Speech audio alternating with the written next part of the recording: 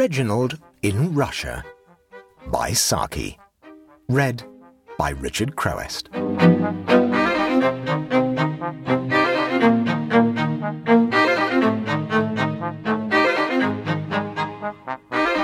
Reginald sat in a corner of the princess's salon and tried to forgive the furniture, which started out with an obvious intention of being Louis XV, but relapsed at frequent intervals into Wilhelm II.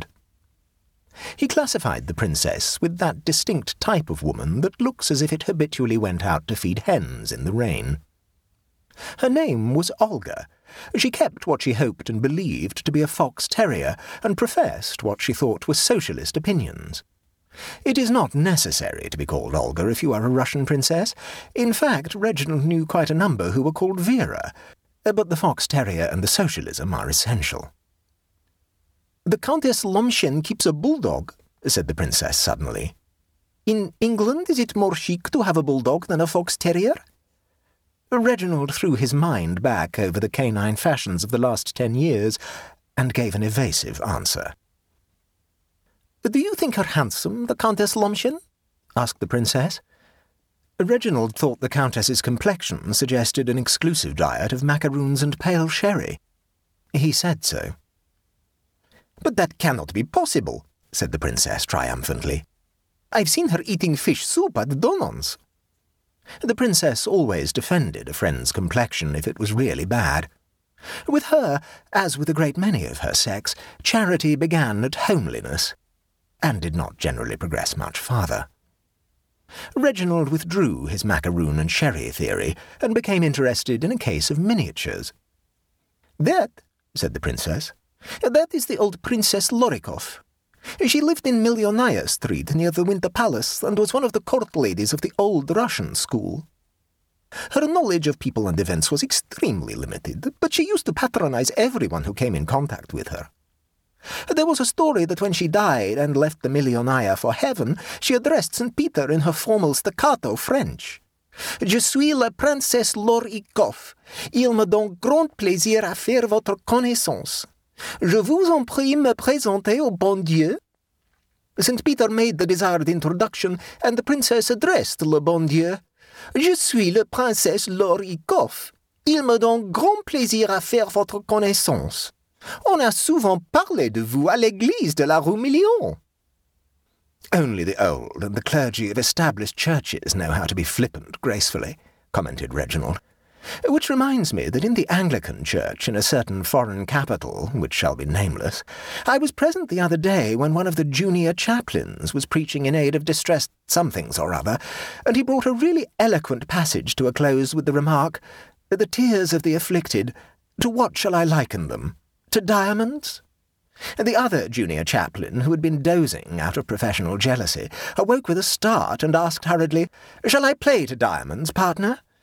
It didn't improve matters when the senior chaplain remarked dreamily, but with painful distinctness, 'Double diamonds.' Everyone looked at the preacher, half expecting him to redouble, but he contented himself with scoring what points he could under the circumstances. "You English are always so frivolous," said the princess.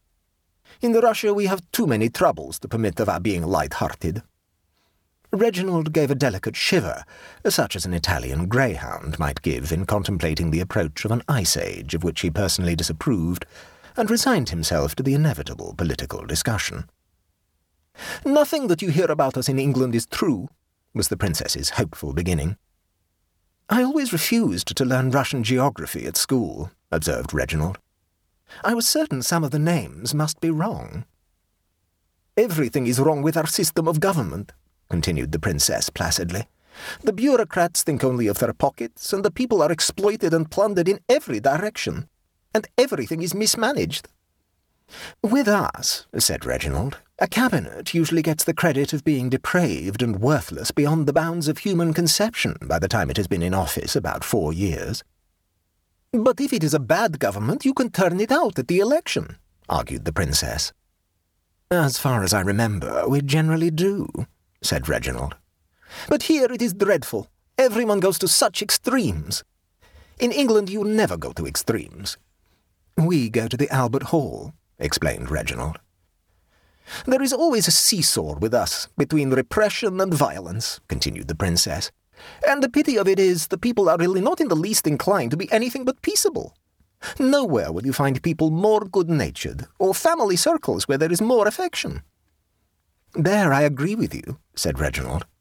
"I know a boy who lives somewhere on the French quay who is a case in point.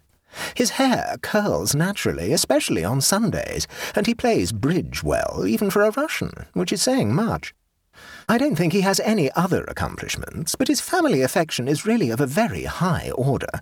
When his maternal grandmother died, he didn't go as far as to give up bridge altogether, but he declared on nothing but black suits for the next 3 months. That, I think, was really beautiful." The princess was not impressed. "I think you must be very self-indulgent and live only for amusement," she said. "A life of pleasure-seeking and card-playing and dissipation brings only dissatisfaction. You will find that out some day." "Oh, I know it turns out that way sometimes," assented Reginald. "Forbidden fizz is often the sweetest." But the remark was wasted on the princess, who preferred champagne that had at least a suggestion of dissolved barley sugar.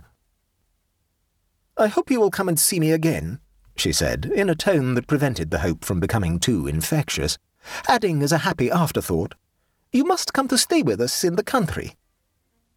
Her particular part of the country was a few hundred versts the other side of Tambov, with some 15 miles of agrarian disturbance between her and the nearest neighbour. Reginald felt that there is some privacy which should be sacred from intrusion.